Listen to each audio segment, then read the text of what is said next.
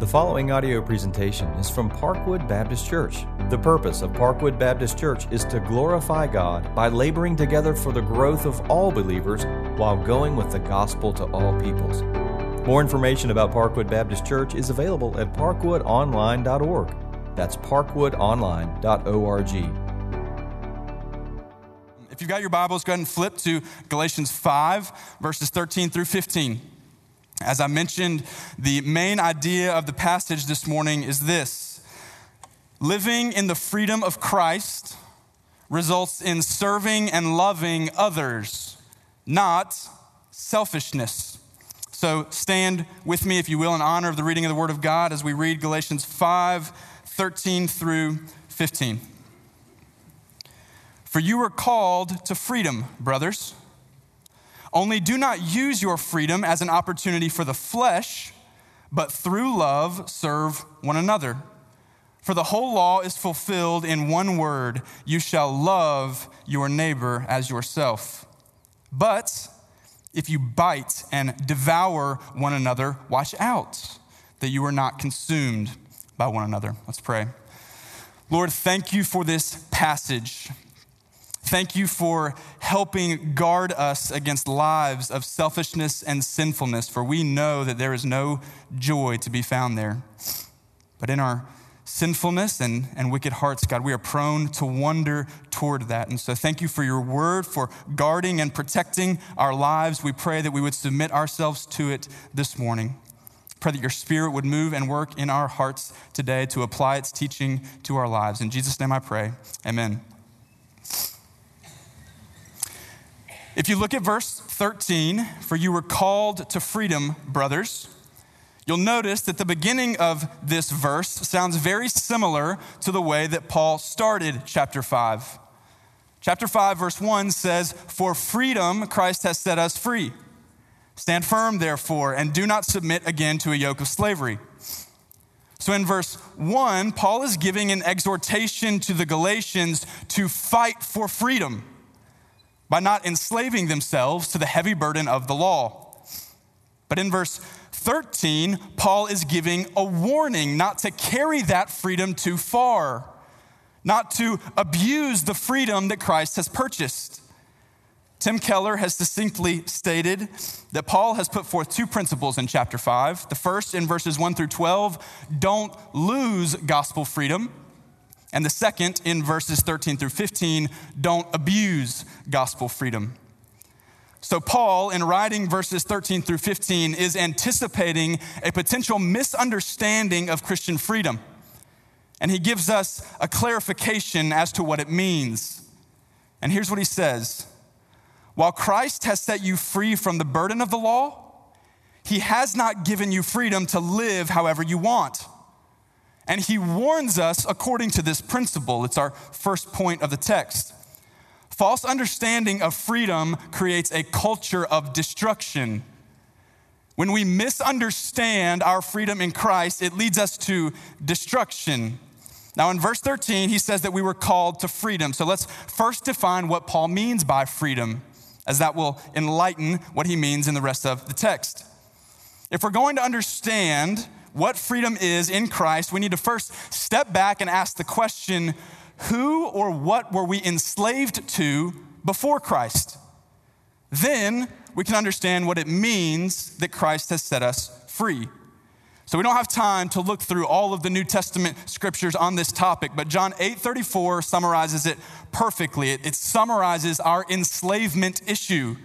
Here's what it says: everyone who commits a sin, that's all of us, is a slave to sin. And the problem with our enslavement to sin is that beyond the fact that it enslaves us, it carries with it a consequence. And that consequence is God's wrath. So Ephesians 2:3 summarizes these ideas well. It says that the result of our sinful nature is that we are by nature children of wrath. So the slavery that we experienced apart from Christ was slavery to sin, death, and the wrath of God. Which means that when the Bible talks about freedom in Christ, It's talking about a freedom from sin, not a freedom to sin. Christian freedom is a freedom of deliverance, what we're freed from, not a freedom of permission, what we're freed to do. But beyond a proper definition of freedom, Paul also is concerned with the purpose of our freedom. If you continue reading in verse 13, you see that he's concerned with how we use our freedom. And he contrasts two different ways to use it. One is right, and one is very, very wrong. He says, you were called to freedom, brothers, only do not use your freedom as an opportunity for the flesh, but through love, serve one another. So he sets up this contrast here for how we use our freedom. We have love and service on the one hand, and selfishness and sin, the result of the flesh, on the other. In other words, we can use our freedom for self, or we can use our freedom for others. The misunderstanding of freedom for self leads to two incorrect uses of freedom that we'll talk about. The first is selfishness, and the second is sinfulness. A danger of overemphasizing our personal freedom in Christ is that we immediately think of all the things that we are free to do, and we fail to consider any sort of responsibility that we might have to others. So if you're one of those people in the room who really clings to your personal freedom in Christ, then you may even have just had an issue with what I just said. A responsibility to others? Why should I have a responsibility to others? I'm free. You can't bind me to someone else. You can't put a burden of another person's needs on top of me. I'm free. So this type of person is probably a person that doesn't serve consistently within the church. They may be hard to nail down for things like Fall Festival or VBS, not because they're opposed to serving, but because they're waiting to see if something else on their calendar pops up that they might prefer to do more. They might have a hard time committing to a growth group, because if you commit to a growth group, then you're committing to a group of people to serve them, to invest into them. You might get asked to bring a PCO item from time to time. You might get invited to go to lunch with someone that you don't know very well. All of these things they see as an assault on their personal freedom, that nothing should be required of them because they're free. But Paul says that's the flesh talking. That's not Christ. That's not the freedom that he purchased. Freedom in Christ is not the freedom to live selfishly, and freedom in Christ is not the freedom to live sinfully. Paul clearly shows us this principle in Romans 6, verses 1 and 2. He says, are we to continue sinning so that grace may abound? By no means. How can we who died to sin still live in it? So remember the context of the Galatians. They're Gentiles. All right, that means that before Christ, they were pagan, idolatrous, and immoral people. Which means that if they misunderstand Paul's teaching on freedom and they carry it too far, then they'll return to their old way of life. But this time they think, I've got Jesus in my back pocket and he'll cover all of my sins. There's a quote. This was their argument. We love to sin, God loves to forgive. Why not indulge our natural appetites so as to give God all the more occasions to show his grace? So Paul gives some clarity to their freedom by warning them that freedom in Christ is not a license to sin. That's the other danger of overemphasizing our personal freedom in Christ. We think that we're free to do whatever we want to do and to live however we want to live. And anyone who puts a restriction or a constraint on our freedom is a Pharisee who needs to lighten up. Here's how we see it articulated in our culture. It's when a Christian looks at another Christian and says, you can't judge me. Who are you to judge me? Christ has set me free. I'm free to do what I want. Christ doesn't judge me. Why should you? Well, the reality is that the Bible does actually have some things to say about how we live our lives in light of Christ. Flip over to 1 Corinthians chapter 6, verses 19 through 20.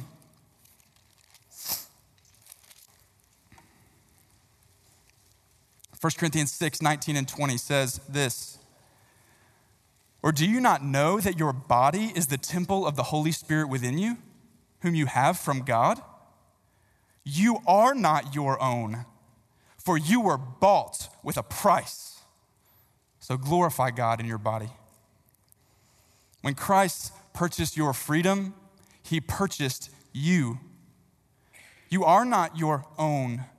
Yes, you are free from sin, from death, from God's wrath, but you are not free to sin. And beyond living selfishly and sinfully, Paul shows us another destructive result of misunderstanding our freedom in Christ, and that is conflict. Look at verse 15. "But if you bite and devour one another, watch out that you are not consumed by one another." So when I read verse 15 in light of verse 13, you know what my response is? Duh. Of course. How could it not lead to conflict when Christians are living in selfishness and sinfulness? When I'm prioritizing all of my needs and all of my freedoms over and above everyone else's? Of course there's conflict. But here's the dangerous part. Paul's not just talking about a little scuffle. Paul isn't just saying that when we live selfishly and sinfully that there might be a little disagreement between the members of the church. No, what he says in verse 15, those words that he uses, bite and devour, those are words that are commonly used in Greek to describe wild animals. So have you guys ever watched Planet Earth? Or one of the Discovery Channel shows that highlights what these animals do to each other. One of my favorites is watching a python fight an alligator. You just have this brutal force just throwing punch after punch and bite after bite. And at the end of it, what's the result? Both creatures are exhausted and bloodied. This is Paul's warning for the Galatians. That if we misunderstand freedom and we live lives of selfishness and sin, eventually we'll attack each other. And we will wound each other so deeply that the end result, he says, is that they're consumed by one another. Other translations use the word destroyed. It's not completely clear what exactly Paul means when he says their destruction or that they consume one another. Could mean a few different things, but I can promise you none of them are good.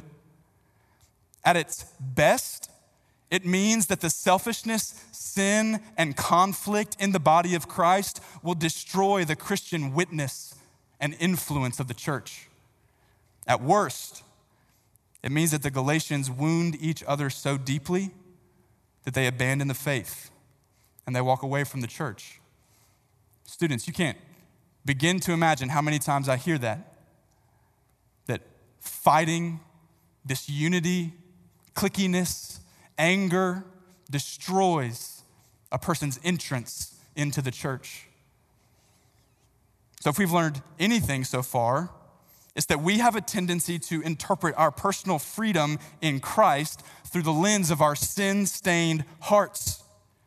So we need God to tell us what true freedom is. And Paul shows us that there is indeed a right way to use our freedom. While a false understanding of freedom creates a culture of destruction, verse 14 shows us that a true understanding of freedom creates a culture of love. Actually, let's look at the second half of verse 13. "Do not use your freedom as an opportunity for the flesh, but..." here's how we should use it. "Through love, serve one another." The Greek word translated serve is actually the root word for slave. So catch this. This is so counterintuitive. This is Jesus Christ turning his kingdom upside down, totally different from how the world does things. This is freedom in Christ. Being free in Christ is being a slave to one another. Being free in Christ is being a slave to one another. Now, you're probably thinking, that doesn't sound like freedom to me. But before you disagree, let me ask you to consider something. Consider Christ himself. Is there anyone more free than Jesus? He's God. He can literally do whatever he wants. He can look at a storm and tell it to stop, and it listens. He's not bound to anything. He's not beholden to anything. And with all that freedom in the universe, what does he decide to do? He gives up his own life for the sake of people who have despised and rejected him. Why? Because Jesus, in all his perfection and wisdom, knows something that our fallen human minds cannot comprehend apart from his Spirit. That true freedom is found in dying to self. The Christ who calls us to freedom is the same Christ who calls us to deny ourselves, pick up our cross, and follow him. So these two ideas of freedom and putting oneself to death go hand in hand. To be free is to die to self and live to others. So students, let's look at this from your perspective. I think I can make a pretty good case that one of the primary reasons that people your age don't follow Jesus is because that they think that following Jesus means surrendering your freedom.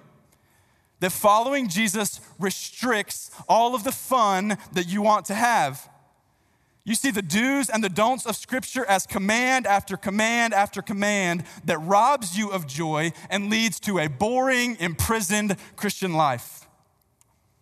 But that's not true.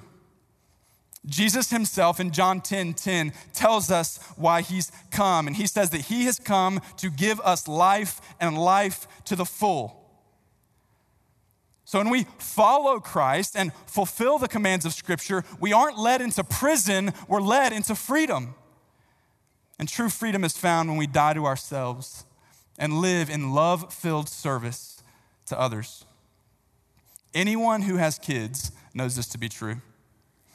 There is more joy and more fulfillment when we serve others than when we serve ourselves. So before Mallory and I moved to Gastonia, we lived in Arkansas. And when Mallory was 9 months pregnant with Nora, we went to this very popular, beautiful museum called Crystal Bridges. It just so happened that the night that we were there was prom night in Benton County, Arkansas. And so there were teenagers everywhere around the museum taking prom pictures with one another. And you had to park kind of far away from the museum, and you had to ride a shuttle to get there. So we were riding in the shuttle. Mallory's sitting across from me, and it's just us and all these juniors and seniors in high school wearing all of their prom clothes, prom dresses and tuxes. Well, I'm sitting right next to a guy, and you've got to remember I'm 23, and I'm about to have my first kid, and I lean over to him, and I say, "You know, this could be you in 5 years." His eyes got real big. He got this scared look on his face. He said, "I hope not." And his response is indicative of how most people think, even not teenagers. When they think about having kids, that they're not ready for that responsibility. Kids are hard. I've got 2 hard ones, I can tell you. These students can tell you. They're draining, they're exhausting. Having kids robs you of the opportunity to travel as much as you might like to travel. It takes away some of the flexibility of your schedule. And when people don't have kids, especially men, they often view kids as this obstacle to joy and freedom. Because we view all of our personal freedom as the path to joy. And that's why this kid was so terrified. But anyone with kids knows that though your selflessness increases in raising children, your joy increases all the more. The love that your selflessness produces is worth so much more than traveling or sleeping in. The reason for that is because freedom, joy, contentment, satisfaction, all of these good things in life are the result of selfless love, not selfishness and self-indulgence. Again, we see Christ as our example of this principle. Hebrews 12:1 and 2 says, Therefore, since we're surrounded by so great a cloud of witnesses, let us lay aside every weight and sin which clings so closely. So lay aside the sin. Lay aside the selfishness. Why? Because when we look to Jesus, the founder and perfecter of our faith, who for the joy that was set before him endured the cross, despising the shame, and is seated at the right hand of the throne of God. So what did Jesus know was on the other side of his sacrificial death? Joy. What motivated him to selflessly lay down his life on our behalf, in our place? Joy. Jesus knew what we have to believe in order to obey this command in Galatians. We must believe that there is more life to be found on the other side of love than there is to be found on the other side of selfishness. The more of ourselves we give away, the more freedom we get in return. But not only does loving service set us free, Paul shows us that it's through love that we fulfill the law of God. Look at verse 14. For the whole law is fulfilled in one word: you shall love your neighbor as yourself. Now, if you've been tracking with us throughout Galatians, you see this word law, and there should be an alarm going off in your head. Why is Paul introducing the law? Hasn't he spent almost the entirety of his letter dismantling the necessity of the law? Dismantling that we use the law as a means of salvation? Why is he bringing it up all of a sudden? Why is he now concerned that we actually fulfill it? Yes, up to this point in Galatians, Paul has tried to dismantle the necessity of the law as a means of justification. And in verse 4, he even goes so far as to say, you are severed from Christ, you who would be justified by the law. So why has Paul changed his tune? Or has he? There's a difference between verse 4 and verse 14. And the difference is that Paul is no longer talking about the law as a way of salvation, but rather as a way of living for those who have been saved. Obedience to God's moral law is the fruit of salvation, not the root of salvation. So Christians, having been declared righteous by God through faith, still obey the law, but they do so with a different motivation. Because we've been accepted by God on the basis of grace, our obedience to the law has changed from earning God's love for us to expressing our love for him. God doesn't require that we keep his commandments in order for him to love us, but he does require that those who claim to love him obey his commandments. Here's a quote. Paul's teaching throughout his letters is that though it would be a gross error to say that the sinner must love God and his neighbor in order to be saved, it is entirely true that the Christian saved by grace out of gratitude for this salvation loves God and loves his neighbor. So love is not a requirement of the law as a means of earning salvation. Love is the fulfillment of the law as a fruit of salvation. And you can't miss some of Paul's irony here in verse 14. We know that Paul has a sense of humor with these Judaizers. Remember, the Judaizers have been teaching the Galatians all that they have to do to fulfill the law of God and therefore have a relationship with him. And Paul essentially tells them, you don't need circumcision. You don't need to celebrate all of the various feasts and all of the holy days. If you want to keep the law of God, I'll tell you how to do it in one word: love. The way to fulfill the law of God is to love. There's a parallel passage in Romans that expresses the same thing and gives us more insight as to what Paul means when he says that love fulfills the law of God. It's in Romans 13, verses 8 through 10. He says, owe no one anything except to love each other. For the one who loves another has fulfilled the law.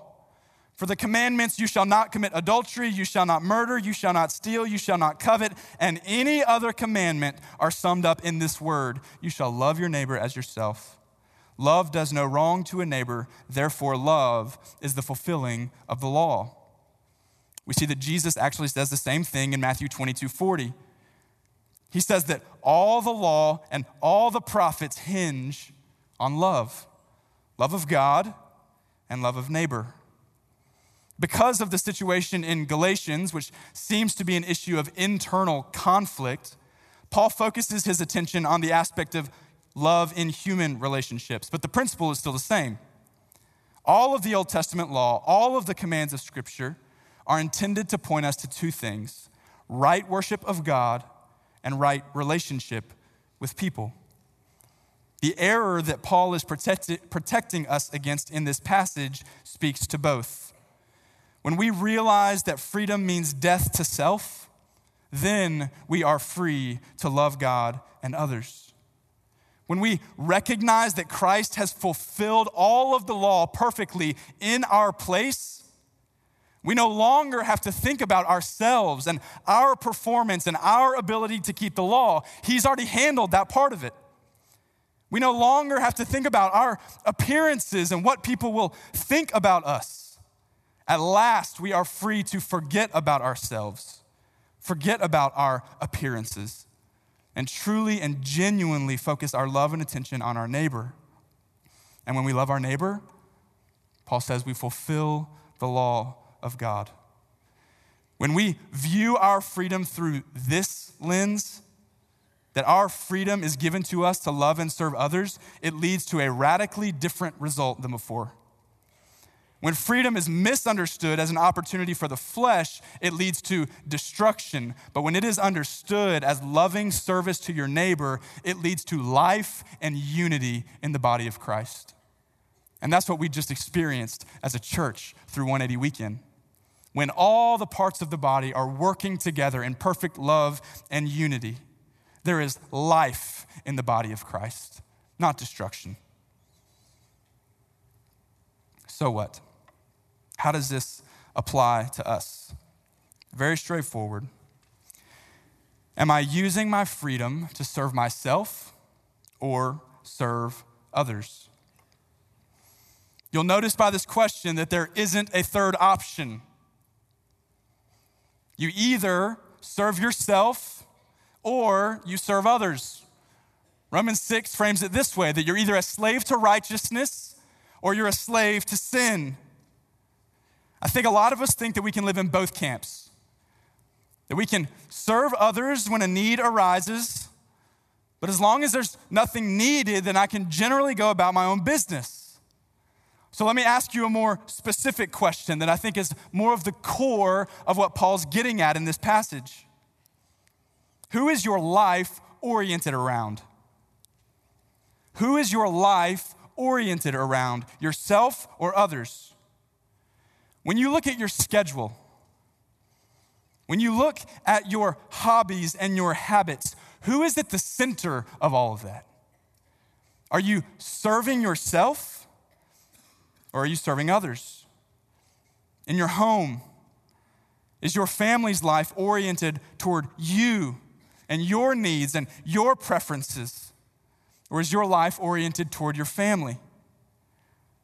At your work, do you think that everyone there exists to serve and support you and your needs, or are you there to serve and support them?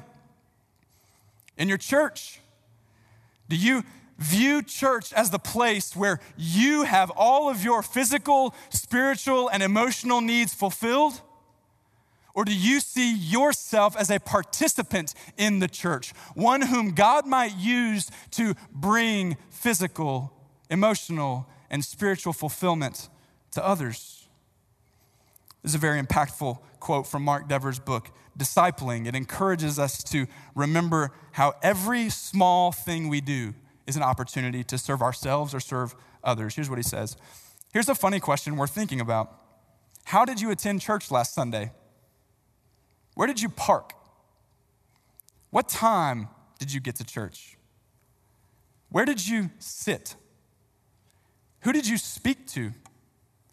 Each one of these decisions provided you with an opportunity to give yourself to others and join the work of Christ, or they provided you with an opportunity to look out for yourself and do what's best for you.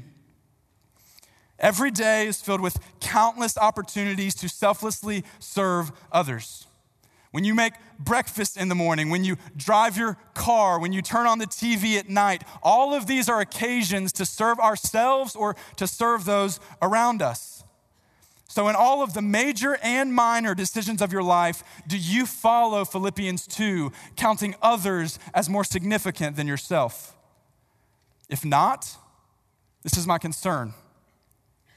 What does that say about the type of Christianity that you have embraced? At the heart of Christianity is a sovereign king who did not use his power and freedom to serve himself, but rather came to us to serve and to give his life as a ransom for many. At the heart of Christianity is our Lord Jesus on a cross saying to us, deny yourself and follow me. So the danger of embracing a false freedom is that you also embrace a false gospel that leads to destruction. So we've talked about this at 180 all weekend. We talked about the light. That was our theme. That's why it's on my t-shirt. And that took us several times to 1 John, where John contrasts over and over again what it looks like to walk in the light versus walking in darkness. And Kevin DeYoung, our speaker, gave a great illustration on the first night from 1 John 1:7. Here's what he said. We can't walk down the path of darkness over here while Jesus is walking on the path of light over here and say at the same time that we're walking with Jesus. We're not. If we're on the path of darkness and Jesus is on the path of light, we're not walking with Jesus. We don't have fellowship with him. We're walking in opposite directions. And 1 John chapter 2, verses 9 through 10 takes up this picture of light and it applies it to loving others. Here's what it says, 1 John 2, 9 and 10. Whoever says he is in the light and hates his brother is still in darkness. Whoever loves his brother abides in the light, and in him is no cause for stumbling. So here's what this means. We can't say that we are walking with Jesus when we are living oriented around ourselves. Those who are in Christ will display the same love and service and sacrifice that he did, not perfectly, but obviously. It will be obvious to a watching world and to your brothers and sisters in Christ whether or not you are living for yourself or whether or not you're living for the sake of others. So is that true of your life? Are you living for Christ by living for others? Or do you need to repent today of abusing the grace of God as an excuse to live in selfishness and sinfulness? Do you need to receive today the true freedom of Christ, the freedom that allows you to forget yourself by dying to self and live like Christ did in selfless service to one another? Let's pray.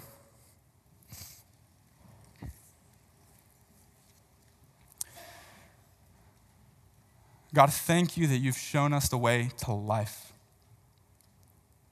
Thank you that you are for our joy, that you desire that we experience the fullness of life as you've created it. And as the designer of life, God, we confess that your way of doing life is better than ours. So I pray that we'd submit ourselves to that. I pray that as selfishness and sinfulness creeps into our heart, and as we have a tendency to allow that to happen, using the excuse that we're free in Christ to do whatever we want, I pray that your Spirit would rebuke us. I pray that your word would lead us into the life of Christ, the life of sacrificial death for one another. Would you build up your church as we live to serve you through serving others and not ourselves? You are our example of this, and we praise you and glorify you for your work of salvation that you accomplished on our behalf. Would we then go as your people and share the light of Christ? out of a burden to love others well. In Jesus' name I pray, amen. Thanks for listening to this audio presentation from Parkwood Baptist Church, located in Gastonia, North Carolina. Please feel free to share this message with others. For more information about Parkwood Baptist Church, visit parkwoodonline.org. That's parkwoodonline.org.